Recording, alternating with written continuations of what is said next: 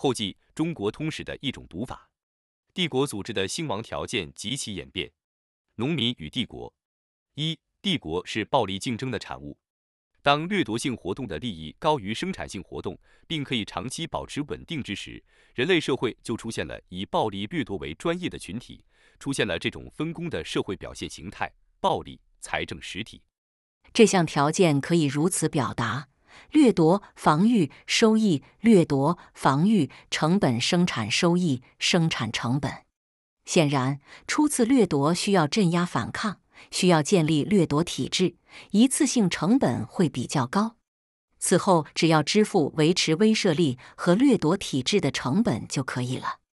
暴力与生产的专业化分工在社会性昆虫那里已经出现，譬如兵蚁。在蜜源紧张、蜂蜜生产成本上升的时候，蜜蜂的盗性也会随之上升。盗蜜行为可以导致蜂群之间的战争，导致蜜蜂的大批死亡和逃亡。暴力财政实体内部有暴力妇联集团和福利生产集团。在文明史早期，暴力妇联集团的核心通常是一个有血缘关系的共同体。在帝国时期，暴力妇联集团主要由皇室、贵族、军官和官吏集团构成，他们凭借超经济的权力分配并占有资源。而福利生产集团主要由农民、手工业者、商人、土地和资本等生产要素的拥有者构成。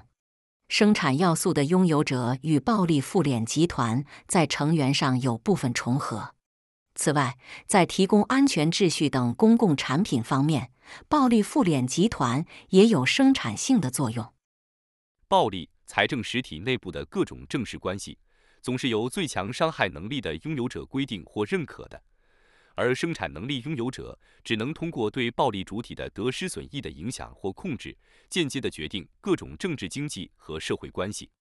人类社会中的各种权利安排，从政权到产权到种种人身权利，包括对这种权力体系的美化和神化，都是暴力保护下的某种安排的称谓。暴力妇联集团是比生产关系中的阶级划分根源更深的社会集团，他们是生产关系本身的直接选择者和维护者。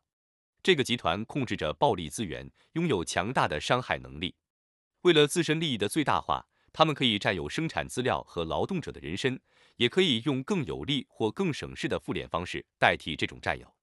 有文献可证的中国文明史早期，井田制中的庶人在公田里偷懒。公田里草荒严重。诗经：其风抚田，无田抚田，惟有皎皎。无怀远人，劳心叨叨。无田抚田，惟有节节。无思远人，劳心达达。抚田即大田、毛亨、朱熹。大田为贵族所有。程俊英《诗经》译注，上海古籍出版社，1985。华丰等《诗经》全译，大象出版社，1997。相当于井田制中的公田。《诗经·小雅·抚田》中对抚田上的劳动场面和劳动关系的描绘也支持这种解释。《吕氏春秋》说，众人共同耕种一块土地，集体耕作速度就慢，因为有办法隐藏偷懒；分地后干活就快了，因为无法偷懒了。《吕氏春秋》审分：今以种地者，工作则迟，有所逆其利也；分地则速，无所逆迟也。社会主要物质生产者难以监督和惩罚的大规模偷懒行为，造成了贵族和庶人双方的损失，削弱了封建贵族的财政基础，因而削弱了国家的整体实力，使之在暴力财政实体林立的诸侯竞争中处于不安全的地位。这种困境逼出了中国历史上最初的分田和土地自由买卖，公田上的劳役也转变为出税亩中的食物。农民得到了较多的权利，工价得到了较多的粮食，双方找到了新的合作形式。这是一场深刻的变革。随着井田制的逐步瓦解，私田交易的增加，自耕农出现了，地主、佃农和雇农也随之分化形成了。作为暴力财政实体拥有者的各级贵族，逐渐被作为暴力妇联集团代理人的官僚所取代，郡县制开始替换分封制。准确的用语应该是封建制。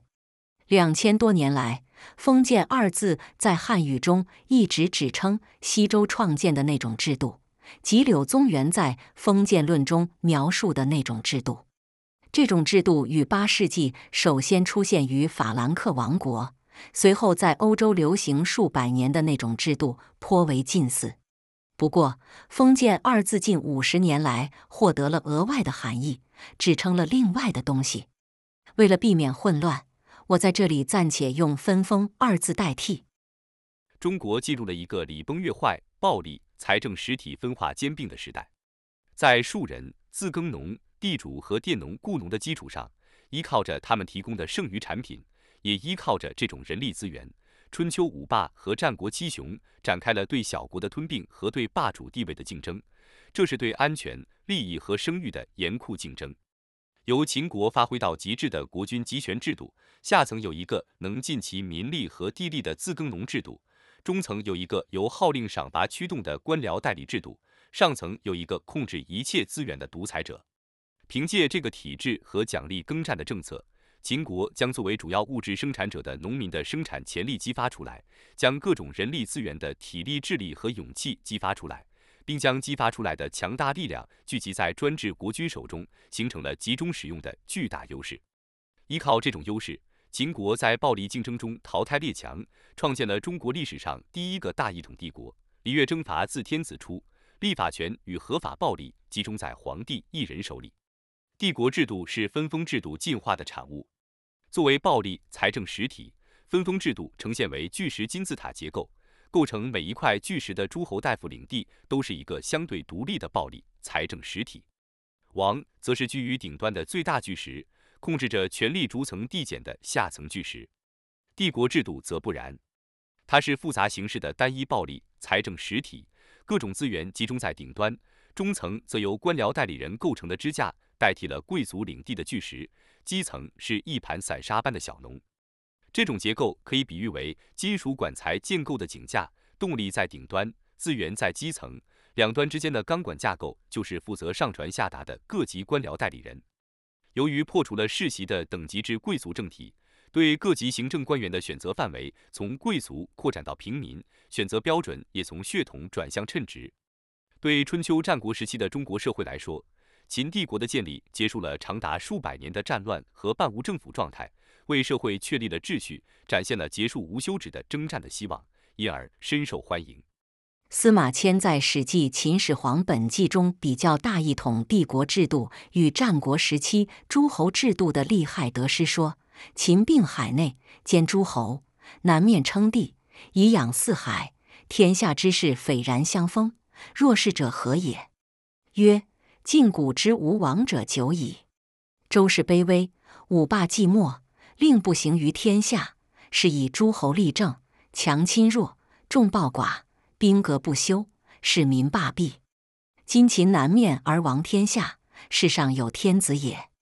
既源源之民既得安其性命，莫不虚心而仰上。但是帝国制度在解决老问题的时候，又造成了官僚集团瞒上欺下，追求代理人利益的新问题。同时，帝国无可匹敌的强大，导致了统治集团不受制约的自我膨胀，导致了对被统治者的过度侵害。自耕农制度在很大程度上被沉重的劳役和刑罚制度所取代，帝国的根基破坏了，秦帝国二世而亡。导致第一帝国灭亡的社会基本关系的失衡，及暴力妇敛集团对福利生产集团的过度侵害，也是此后多数帝国灭亡的主要原因。帝国制度是在多种暴力财政实体并存、优胜劣汰的环境中逐步建立和完善的组织形式。这套制度调动资源的能力、战争能力和稳定程度接近了当时的生产和技术条件所允许的最大化。这是一套经过上百个国家、20多代人断断续续的积累和摸索，将不同领域和不同层次的制度组合匹配而成的高效率的体系。这套体系高度适应草原地带游牧民族不断入侵的地理环境。游牧民族的侵略行为是应付灾害的生存策略之一。《史记·匈奴列传》云：其俗，宽则随处，因涉猎禽兽为生业，急则人袭战功以侵伐，其天性也。因此，来自草原地带的暴力掠夺威胁，构成了帝国外部环境的一个固定存在。高度顺应众多暴力财政实体争霸中原的历史演化路径，同时又密切对应着作为自身基础的小农经济。这套高效率的综合性适应体系，建立帝国制度是对中国社会一次重组。重组后的社会只需要同样甚至更少的生命和财产的投入，就可以获得优于春秋战国时期的安全和秩序。这既是司马迁笔下士庶的共同信念，也是后代帝国臣民的普遍感觉，故有宁为太平犬，莫作乱离人之说。在这个意义上，帝国制度是费用更加节省的制度，因此本文反复强调其高效率的特征。找到并且建立这样一种费用更加节省的制度，成功地实现这样的社会重组，不能不称之为伟大的文明成就。依仗着最适者生存的强大生命力，成为称雄天下2000余年的具有独立生命的历史活动主体，占据了历史舞台的中心，谱写了人类文明史上的辉煌篇章。2. 帝国的均衡与失衡。西汉总结秦帝国的教训，确立了帝国内部暴力妇敛集团与福利生产集团的均衡关系。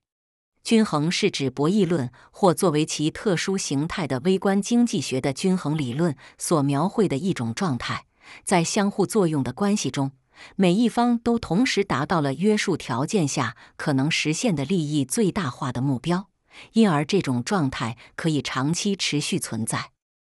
并且调整了统治策略和控制形式。儒家学说比较完美地描述和论证了这种均衡关系。在儒家的理想设计中，千家万户依靠人力和畜力，使用铁制农具耕种收割的自耕农，每年向帝国交纳10%的赋税。国军通过多层次的官僚代理网和基层的里甲组织征收赋税、征集兵员，保护帝国及其臣民的安全，维持君君臣臣父父子子的等级秩序，维护国军恩赐给各层臣民的相对权利，并向社会提供福利。经过董仲舒改造的儒家学说，将这套秩序描绘为天道的体现，被皇帝确立为独尊的官方意识形态，并且成为中国社会普遍接受的对公平和正义的基本看法。儒家描绘的均衡关系是统治集团与被统治集团长期互动的经验教训的总结。由皇室、贵族及其官僚代理人构成的统治集团，拥有强大的暴力威慑和意识形态劝说能力，因而在双方关系中占据了主导地位。但是，他们的选择并不是不受限制的。农业生产者通过代工、避税、逃亡以及走投无路时揭竿造反等对策，决定着统治集团在选择不同的土地制度、人身权利、赋税形式和赋税比例时的风险和利益，决定着不同统治方式的成本和收益。面对小农的行为特征，管仲在《牧民篇》中表述统治原则说：不为不可成，不求不可得，不处不可久，不行不可复。见管子《牧民第一》。管仲随后解释说：不为不可成，只量民力而行；不求不可得，指不强民以其所恶；不处不可久，指反对短期行为；不行不可复，指反对欺诈行为。在统治集团眼里，他们与物质生产者之间的关系，类似牧人与羊群的关系，而羊群对生长条件的要求，羊群的好恶和承受能力对牧人的行为是有重大影响的。为了长期利益的最大化，牧人必须约束自己，必须付出努力，提供并维护羊群的生长条件。这种政府功能，儒家称之为天恩或德政，西方现代政治经济理论称之为公共产品，由公民以赋税的形式购买。无论叫什么名字，在帝国制度中，它终究是一个暴力财政实体稳定存在所必须提供的。因此，将儒家学说确立为官方意识形态，并不意味着改变了统治集团的暴力复敛性质。增强统治策略中劝导说服和人心控制的成分，减少赤裸裸的暴力威慑的成分，同时对自身的行为有所约束，对物质生产者的意愿有所尊重，这是统治集团降低统治风险的需要，也是暴力统治的合乎逻辑的发展。兵家权威孙子说：不战而屈人之兵，善之善者也。法家集大成者韩非说：是故进奸之法，太上尽其心，其次尽其言，其次尽其事。重视意识形态和人心控制，不过是暴力妇联集团在和平时期选择的一种低成本的统治手段。在王道式的手段好用也够用时，自然可以用王道；感到王道妨碍了自身利益的时候，不妨公开或私下行霸道。选择权毕竟在统治集团手里，更何况官方意识形态的独尊地位也是以暴力维护的，因为这种意识形态所维护的利益关系合乎暴力妇联集团的长远利益和根本利益。在实际生活中，在统治集团与被统治集团的基本关系方面，现实关系总是顽强地偏离儒家的理想和规定，偏离所谓的王道和天道，呈现出日渐堕落的总体趋势，并形成人们意料之中又摆脱不掉的王朝循环。这种偏离均衡点的趋势，发源于官僚代理集团对代理人私利的不懈追求。最高统治者无力约束这种庞大的私下追求，弱小分散的小农阶级又无力抵抗各级权势集团整体或个体的巧取豪夺，于是就有了潜规则体系对儒家宣扬的均衡体系的替代，就有了王朝更替和治乱循环。王朝更替是帝国制度对过度失衡的自我校正机制。作为帝国的最高统治者，皇帝希望维持各集团关系的稳定和均衡，保证帝国的长治久安。但这种愿望受到了自身利益和客观能力的双重限制。皇帝拥有至高无上的权力，承担着维护人间秩序的主要责任，同时也在这个秩序体系中占据了很大的利益份额。然而，帝王个人利益的最大化与帝国利益的最大化并不完全一致。皇帝是终身在位的，他可以追求千奇百怪的个人偏好，可以荒淫暴虐，可以不理朝政，同时又不必为这一切付出代价。他可以把胡作非为的代价和风险转嫁给整个帝国，转嫁给整个统治集团，转嫁给自己的子孙后代。反之，精心维护帝国秩序所带来的利益，却有相当大的比例属于帝国秩序各方面的受益者，属于未必见过面的子孙，而辛劳却完全属于自己。这种利益关系也体现了一种委托代理关系，正像皇帝自称的那样，他本人也是受天委托的代理人。而天对皇帝的约束程度，完全取决于皇帝自己愿意接受的程度，根本不存在立竿见影的惩罚或奖励，既无法撤换，也无处提拔。在这种成本收益不对称的利害机制的激励下，历史上的暴君、昏君和庸君比比皆是，合乎儒家理想的圣君却寥若晨星。皇帝作为天道的大股东兼最高代理人，要通过各部门各地区的各级官僚代理人管理帝国，维护帝国的秩序。而这些部门和地方衙门都有不同于甚至对立于帝国整体利益的特殊利益。官僚代理人的个人利益与帝国和部门的利益也远非一致。他们扩张自身特殊利益的形式，体现为税外加税、费外加费、层层加码的一套潜规则体系，一套通过自身的膨胀而架空了统治集团对被统治集团正式承诺的体系。一套并不明说的，由各种利害主体在实际生活的冲突中挤压出来的，勾勒出真实的人际关系和集团关系边界的规则体系。潜规则体系对正规道德法令体系的偏离，源于从皇帝到官吏的真实行为对正式角色规定的偏离。各级代理人追逐代理人的私利，损害受托维护的公共秩序，这种倾向构成了贯穿帝国2000多年历史的醒目的公私矛盾。只有在官僚代理人的行为与公共利益的要求完全一致的苛刻条件下，帝国的正式规则才是真实的。官吏的私心对仁义道德的取代程度，决定了潜规则体系对正式规则体系的取代程度。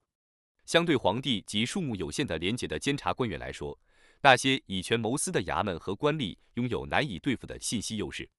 他们以欺瞒手段谋取私利的效益很高，到手的利益又有助于他们在官场竞争中编织关系网和保护网，猎取更高的职位。于是，帝国官僚体系中的每个活动主体都处于徇私卖法的诱惑和激励格局之中。抑制这种对帝国整体利益有害的激励，从技术上说是困难的，是帝国财政难以承担的；从利害关系上说，则是难以指望的。因为徇私卖法的受益者正是各级监督者，受害的平民百姓不仅无权监督，还被阻挡在官方的信息通道之外。帝国不得不承担上述官僚代理制度的弊病。当官僚代理制度以郡县制的面目大规模登上历史舞台的时候，中国正在分封制培育出来的诸侯大夫的战争中流血。官吏代理人对他治下的各种资源的支配和控制能力，要比分封的诸侯大夫弱得多，短暂得多，与中央对抗的能力也就弱得多。对国君来说，这是一个比较容易控制的高效而稳定的制度。但是新的问题也随之产生了，官吏与其治下民众的利害关系更加短暂脆弱，就好像牧人受雇放牧别人的羊群一样，官吏代理集团比分封的贵族集团更不关心百姓的死活。帝国制度下的农户是以一盘散沙的状态存在的，豪门大族和各种民间组织都受到帝国警觉的限制。农民生活在里甲制度的严格控制之下，他们力量微弱，反抗官府压榨的收益很微薄，却面临着杀鸡夏侯的巨大风险。在这种个体反抗风险远大于收益的利害格局之下，只要能凑合活下去，退缩忍让通常是农户的最佳生存策略。此外，小农经济的自给自足水平高，与外界交易的次数少、数量小，忍一忍也不是很要紧。因此，小农对公正稳定的社会秩序的要求并不苛刻，也不愿意为此付出较高的代价。小农经济对贪官污吏的耐受性很强，对帝国官僚制度的适应能力很高，直接结果便是支持了帝国的统治方式，就好像耐粗饲的家畜品种支持了粗放的牧养方式一样。小农经济也支持帝国粗放迟钝的管理，并且间接抑制对帝国统治方式的耐受性较弱的工商集团的发育。另外，小农经济对贪官污吏的承受能力又孕育了导致帝国崩溃的隐患。由于贪官污吏的敲诈勒索比较容易得逞，这个集团的收入水平较高，这就激励更高比例的人口加入贪官污吏的行列，激励压榨程度逐步升级，直到食羊九牧的生存危机出现，引发大规模的暴烈反抗。小农经济的分散自给特性，决定了农民阶级以两种形态交替存在：和平生产时期的一盘散沙状态与造反时期的集团状态。这两种状态对统治集团的利害影响在能力和方向上大不相同，因而在相同的几大社会集团的构成格局中，产生了两种大不相同的社会秩序。对造反集团状态的敬畏，决定了统治集团对儒家规定的政事秩序的敬重；对一盘散沙状态的轻视，又导致了鱼肉百姓的潜规则的盛行。王朝建立初期，农民造反集团的余威尚存，儒家政事秩序实现的程度偏高。承平日久，潜规则在软弱可欺的零散小农的土壤上成长发育，儒家秩序的基本均衡被逐渐破坏。显然，上述失衡过程是一个势所必然的趋势。帝国的历史越长，这个趋势就表现得越分明。在理论上，官吏集团对代理人利益的追求将在边际收益等于边际成本的那一点止步。如果边际成本由上级监督和民众反抗共同构成，那么，在官吏平均分摊到的监督力度逐步下降的现实趋势中，真正能够阻止官吏集团侵犯脚步的，只有民众的反抗。由于个别性反抗的胜算极低，迫使侵犯止步的那一点只能是大规模造反，而这一点恰恰是社会秩序的崩溃点。这是民众权力不敌官吏权力的专制制度的衰亡常规。在这个过程的末端，则是循环出现的帝国崩溃和随之而来的无政府状态，以及逐鹿中原的军阀混战。而在争夺天下的混战中，最终获得竞争优势的体系，又势必属于驾轻就熟、无需冒险试验的帝国制度。这是战争效率最高、社会认同最广的制度。于是，帝国制度再一次出现在新一轮王朝循环的开端。在2000多年的历史上，帝国制度对自身弱点的修补一直没有停止。汉朝有削藩，有独尊儒术；隋唐发明了选拔人才的科举制度；宋朝完善了抑制军阀藩镇的代理军官制度；明朝发明了代替相权的内阁制度和提高皇帝个人监控能力厂卫制度；清朝的皇位传贤原则又建立了激励皇子进行素质竞争的新机制。此外，还有不断改进但成效不佳的宦官控制制度、后期控制制度等等。尽管帝国制度在各方面都有完善和发展，但在最根本的关系上，在农业生产者与暴力妇联集团的关系方面，一直不能出现有效的权力制衡。因为最有制衡欲望的受害者，始终是毫无权力的平民百姓。作为帝国制度基础的农耕技术和小农经济，是比采集和狩猎更能充分利用自然资源的生产方式。在2000多年的历史上，帝国农业的生产方式也经历了许多进步，出现了新的作物品种、新的栽培技术、新的生产工具、新的地租形式、更精密的土地产权制度等等。不过，这种生产方式对自然资源的利用效率终究有自己的极限。在帝国承平日久、人口增加之时，农业依赖的土地资源便日渐紧张，帝国各阶层对土地资源的争夺也日趋激烈。资源竞争导致了严重的两极分化，一方面是在竞争中获胜的官僚地主和平民地主获得大量土地，另一方面，在竞争中失败的大量人口沦为佃户、雇农、奴仆、流民、乞丐、难民。难民以船为家，生活在水上的居民，通常被视为贱民，被看作陆地生存竞争的失败者。海盗和水匪中多有难民出身者，土匪或盗贼。他们造反的机会成本很低，帝国崩溃的风险也因此加大了。对生产资料的激烈竞争，一方面破坏了帝国赖以生存的小农经济制度，另一方面又把大量人口逼入了在生存竞争中占据优势地位的官吏集团，加剧了帝国官吏集团膨胀和腐败的原有趋势。这又像火上浇油一样，制造出更多的流民和造反者，迫使帝国通过更过分的搜刮聚集力量进行镇压，因而更大幅度地偏离儒家对基本秩序的规定，直到每次搜刮所激起的反叛暴力超过新聚集的帝国镇压能力。于是秩序崩溃，天下大乱，生产性活动大面积停止，人民在战乱和饥荒中大批死亡，土地荒芜，人口锐减，自然资源相对宽裕。此时劫掠的利益低于维护秩序并从事生产的利益，生产开始恢复，各暴力集团小范围的割据局面形成，各暴力集团相互攻杀吞并，最后建立新的帝国。帝国无法吸纳自身创造的过剩人口，便以这种方式解决人口过剩问题。帝国在安排皇族迅速膨胀的人口时，都显得束手无策。这是儒家视野之外的问题，是儒家认知框架无力分析，也未曾认真看待的更深层次的危机。帝国秩序的破坏与人口压力增加的同步交织，确实容易搅乱对这个问题的分析。但是，帝国对儒家秩序的周期性偏离与复位，毕竟有别于农业文明基础上的人口与土地均衡关系的破坏与重建。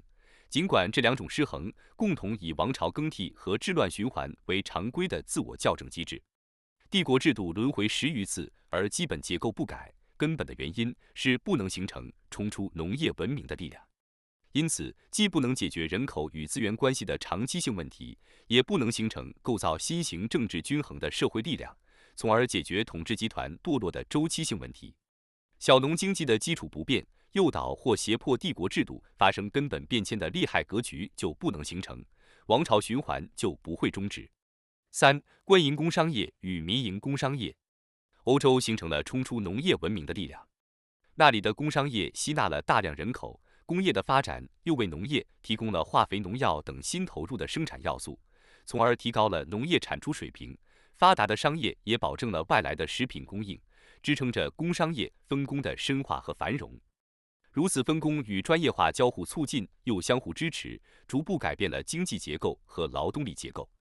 这种新的文明体系及其市场色彩浓厚的激励机制，改造了人们的生活方式和生育意愿，最后达到了人口增长率和生产方式的承受能力的基本平衡。上述过程未能在帝国2000多年的轮回中展开。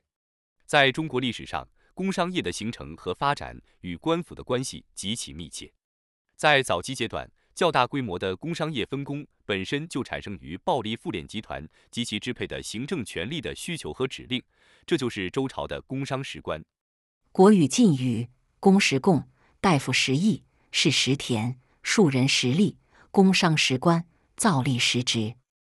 官营工商业以暴力强制为基础，垄断山林池泽和矿产资源，直接占用和支配人力物力，从事工业生产和内外交易活动，满足统治集团对武器、祭祀用品、交通工具和衣食住用等生活用品的需要。帝国的官营工业取得了辉煌的成就，制造出了精美的祭祀用品、战车、兵器、航船、宏伟的建筑、精巧的手工艺品，以及相应的复杂的分工协作体系。帝国的代理官员是这套生产体系的直接管理者。但是，无论官营工商业如何发达，它终究是帝国的附庸，是小农经济的剩余产品所支撑的政治军事组织的附庸。它没有自身的生命和发展动力。官营工业生产体系还面临着一道难以突破的边界，在自身的分工与专业化的发展中，分工越细，体系越复杂，代理链越长，管理成本就越高，分工带来的利益也就越低。当管理成本高过分工所带来的收益的时候，分工发展的进程就会终止。与官营工业不同，民营工业在市场体系中的分工和发展是一种利益主体不断生成的过程。官营工商业只有一个行政头脑，分工好比是肢体的分化和延长，存在着信息不通、指挥失灵和尾大不掉的风险。而民营工业在肢体过长时，就会自然断裂，生成新的利益主体。只要分工带来的收益大于交易成本，交易成本大体可以看作人与人打交道的成本。张武常教授在新帕尔格雷夫经济学大词典约翰·伊特维尔等编1992经济科学出版社经济组织与交易成本条目中写道，在最广泛的意义上，交易成本包括所有那些不可能存在于没有产权、没有交易、没有任何一种经济组织的鲁滨逊·克鲁索 （Robinson Crusoe） 经济中的成本。交易成本的定义这么宽广很有必要，因为各种类型的成本经常无法区分。这样定义，交易成本就可以看作是一系列制度成本，包括信息成本、谈判成本、拟定和实施契约的成本、界定和控制产权的成本、监督管理的成本和制度结构变化的成本。简言之，包括一切不直接发生在物质生产过程中的成本。显然，这些成本的确很重要，把它们称为交易成本，可能引起误解，因为它们甚至在像共产主义国家那样的经济里，也会赫然耸现。从定义上看，一个组织总要求有人去组织它。在最广泛的意义上，所有不是由市场看不见的手指导的生产和交换活动，都是有组织的活动。这样，任何需要经理、主任、监督者、管理者、实施者、律师、法官、代理人或甚至中间人的活动安排，都意味着组织的存在。这些职业在鲁滨逊经济中是不存在的，给他们的工作支付的工资就是交易成本。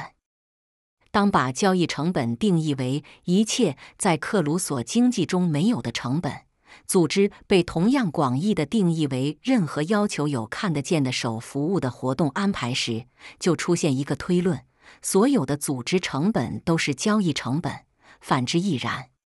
这就是为什么过去20年间，经济学家总是竭力用变化的交易成本来解释各种组织结构形式的原因。分工和发展的进程就会无止境地持续下去，永远不存在管理效率和行政需要的限制边界。专业化分工导致的专业知识积累和生产力水平的提高是没有止境的，这种提高又进一步提高了对交易成本的支付能力。这个自发演化过程持续下去，便有可能创造出一个资源利用效率更高、力量更强大的新文明。帝国制度下的民营工商业也在缓慢发展，统治集团对民间工商业集团的看法和态度也渐趋缓和。但是民间工商业的生存和发展总要受到许多外部限制。帝国的权力太大了，有利可图的领域一定会被它霸占和垄断。可是行政管理的效率逐层递减特性又注定了它经营不善。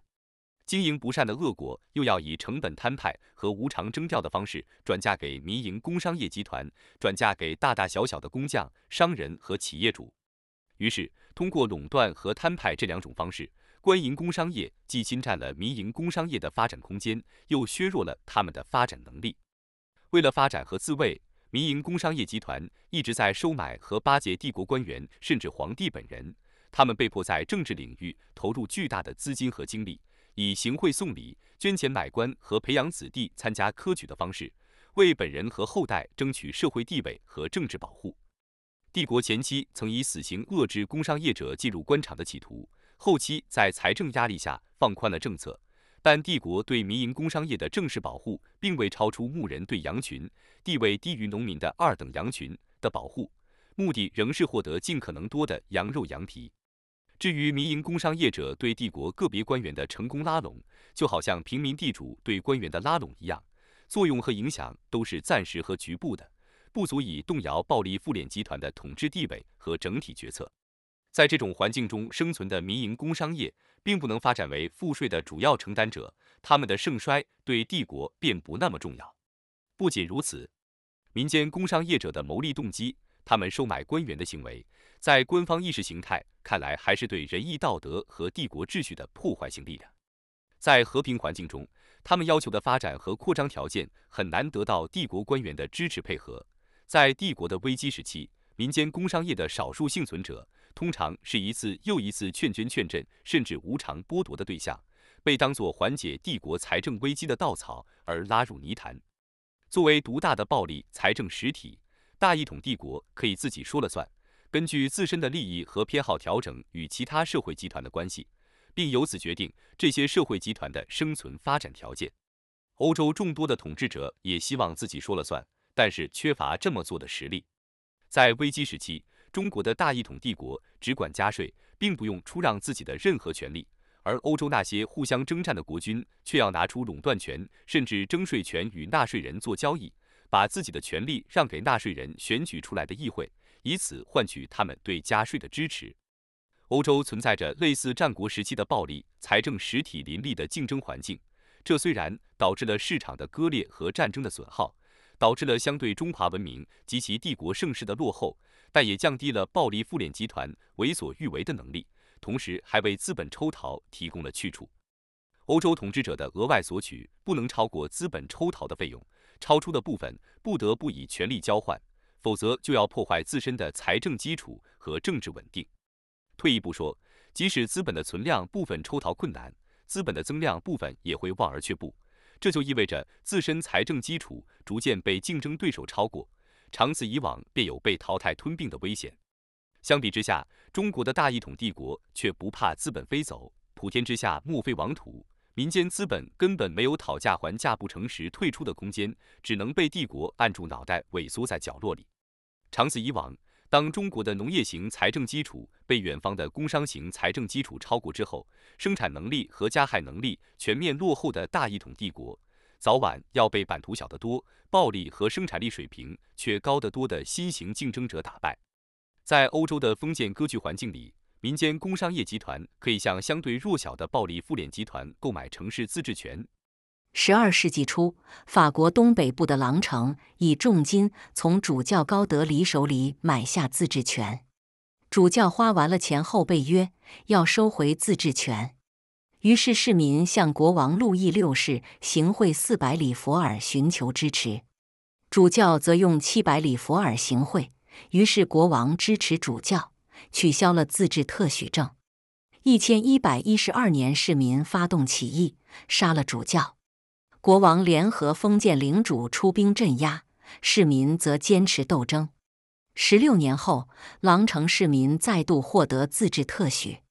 此后，路易七世为了获得支持，主动发放了25个自治特许证，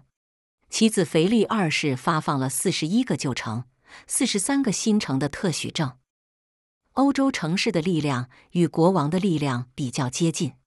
1302年，布鲁日市民起义反抗重税，杀了3000法国人，腓力四世出兵镇压。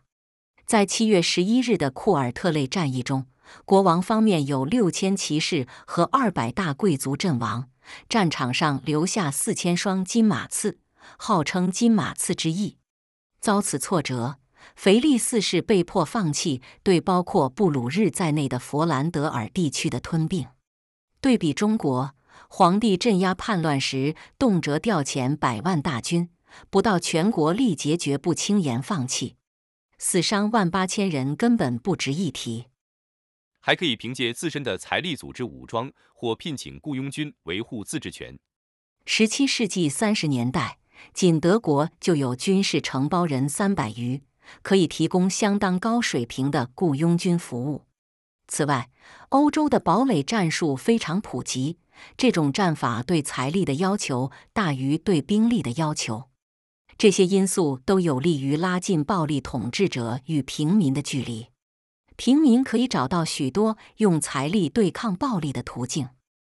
在英格兰或以荷兰省著称的尼德兰北部等相对独立的政治实体中，局部强大的资本力量甚至有机会获取主义的地位，而国王和封建领主却不得不在冲突中瞻前顾后，担心鹬蚌相争，渔翁得利。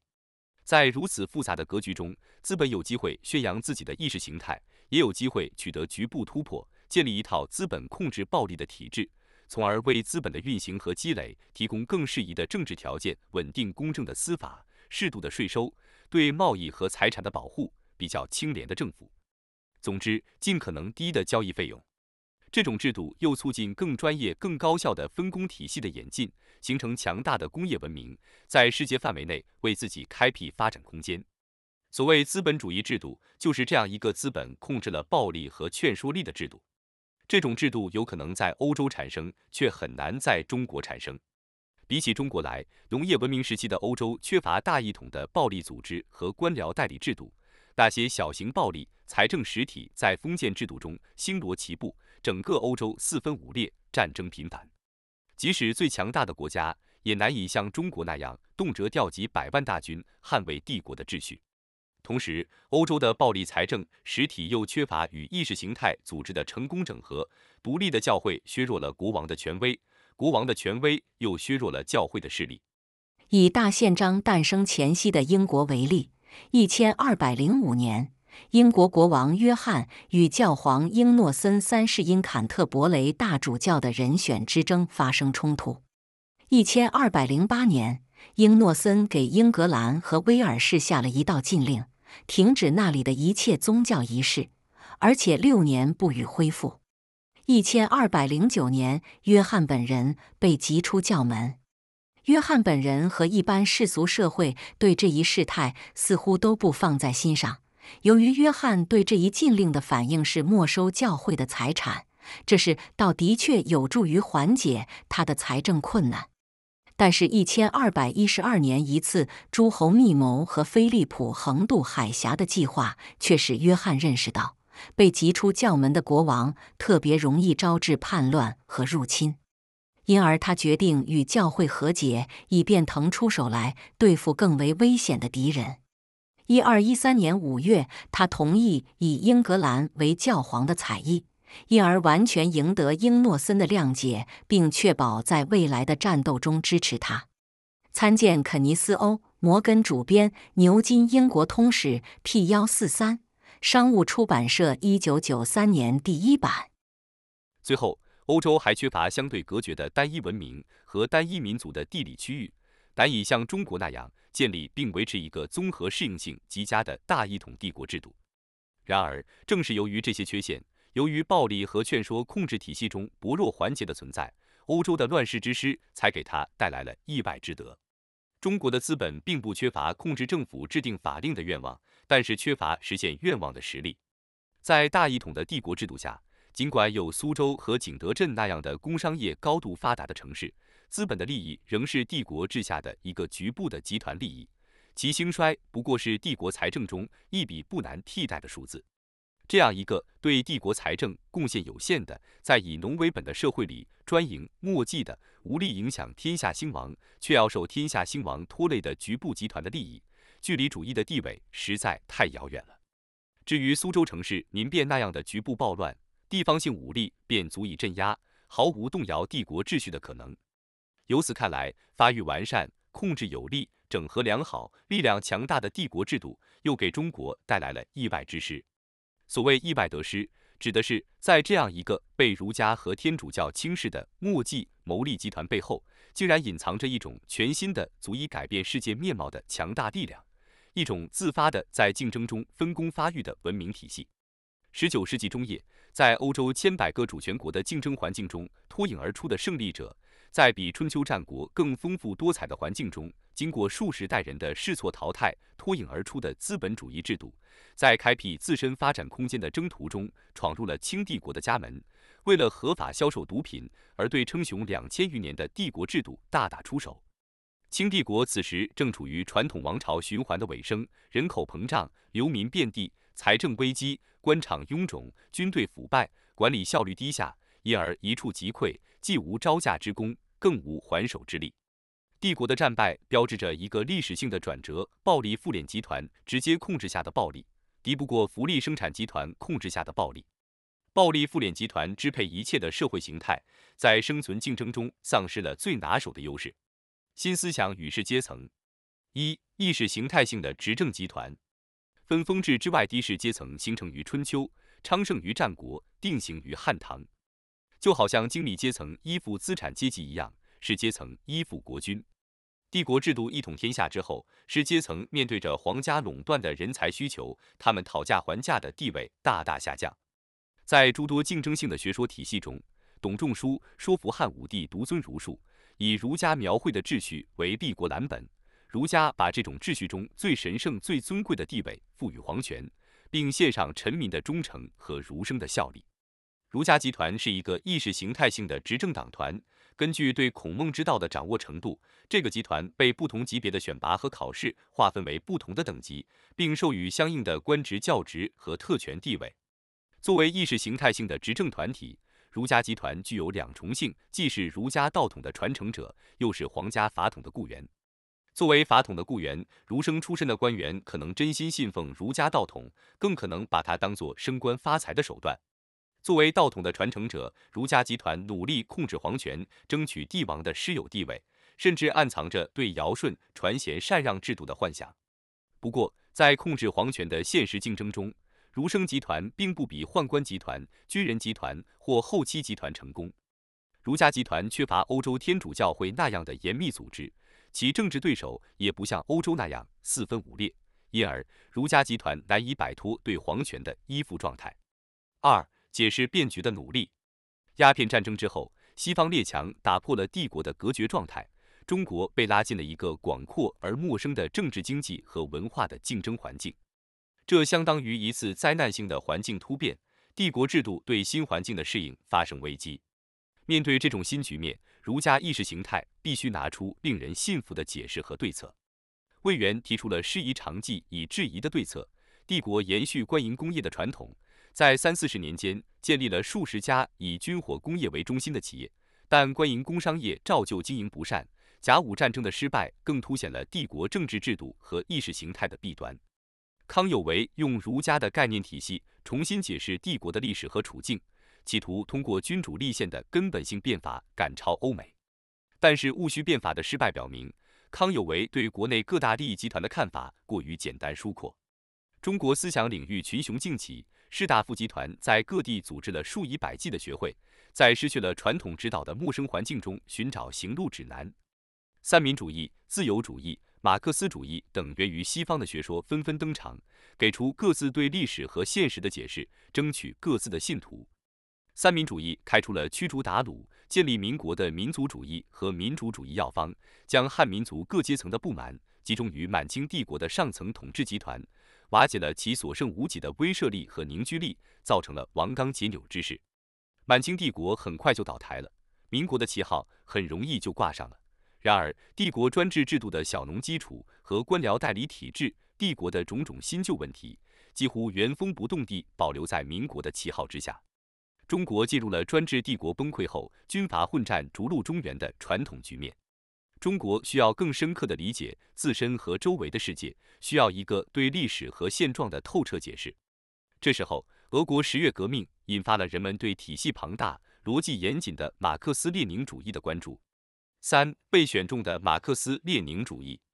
马克思主义的核心部分是以《资本论》为代表的对欧洲资本主义来龙去脉的历史与逻辑的分析性呈现。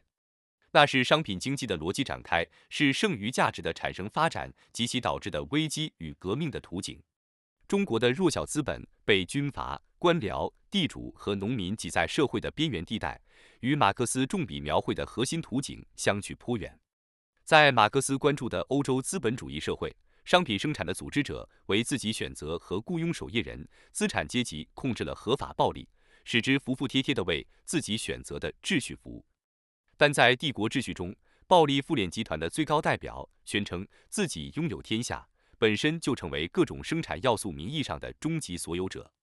暴力集团确立了最有利于自身的经济关系和政治体制，筛选并改造了为这套体系辩护的意识形态。正统马克思主义对生产力的决定作用的强调，对经济基础决定上层建筑的论断，甚至对经济基础与上层建筑的概念划分，在解释帝国2000余年的停滞和治乱循环时颇为勉强。不过，尽管中国和欧洲存在着巨大差异，马克思主义宏大锐利的眼光，特别是唯物史观、阶级斗争和无产阶级专政理论，仍然帮助中国共产党的创建者找到了一套关于自身使命的逻辑严密的说法。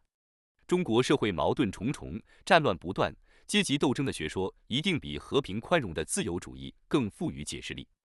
更重要的是，在马列主义描绘的世界历史图景中，蕴含了重大的利益分配方案，而这种利益分配方式特别能满足中国社会的各种期待。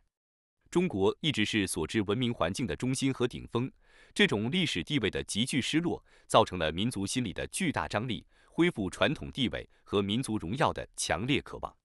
按照列宁主义理论，在资本主义世界体系的薄弱的环节，一个落后国家的无产阶级可以首先夺取政权，领先进入社会主义社会。这种理论隐藏着一种重排民族座次的分配关系，落后可以转化为优势，中国可以获得极其重要的世界历史地位。这正是民族心理张力所期待的地位。按照马列主义理论，无产阶级将在共产党的领导下夺取政权，建立无产阶级专政的社会主义国家，最终实现共产主义。这种理论隐藏着更富于诱惑力的利益分配方案。首先，一个特殊的意识形态集团在关于自己的理论中获得了最崇高的中心位置，他们将掌握国家权力，支配一切，最后还要名垂青史。其次，无产阶级和其他劳动阶级将摆脱被剥削、被压迫的地位，他们获得的是整个世界。最后，所有人类成员最终都会在共产党人的事业中受益，人类将进入物质极大丰富，每个人都能自由发展的理想世界。上述利益分配方案潜伏在历史发展规律的客观而科学的表述之下。中国的读书人很熟悉这种路数。儒家的天道中就潜伏着重大的利益分配方案：皇权至高无上，官僚集团待天子牧民，劳力者教皇良服劳役。马列主义在重新解释世界和历史的同时，也重新进行利益分配，而马列主义在中国的命运，在很大程度上便取决于利益的分配是否妥当。2000年，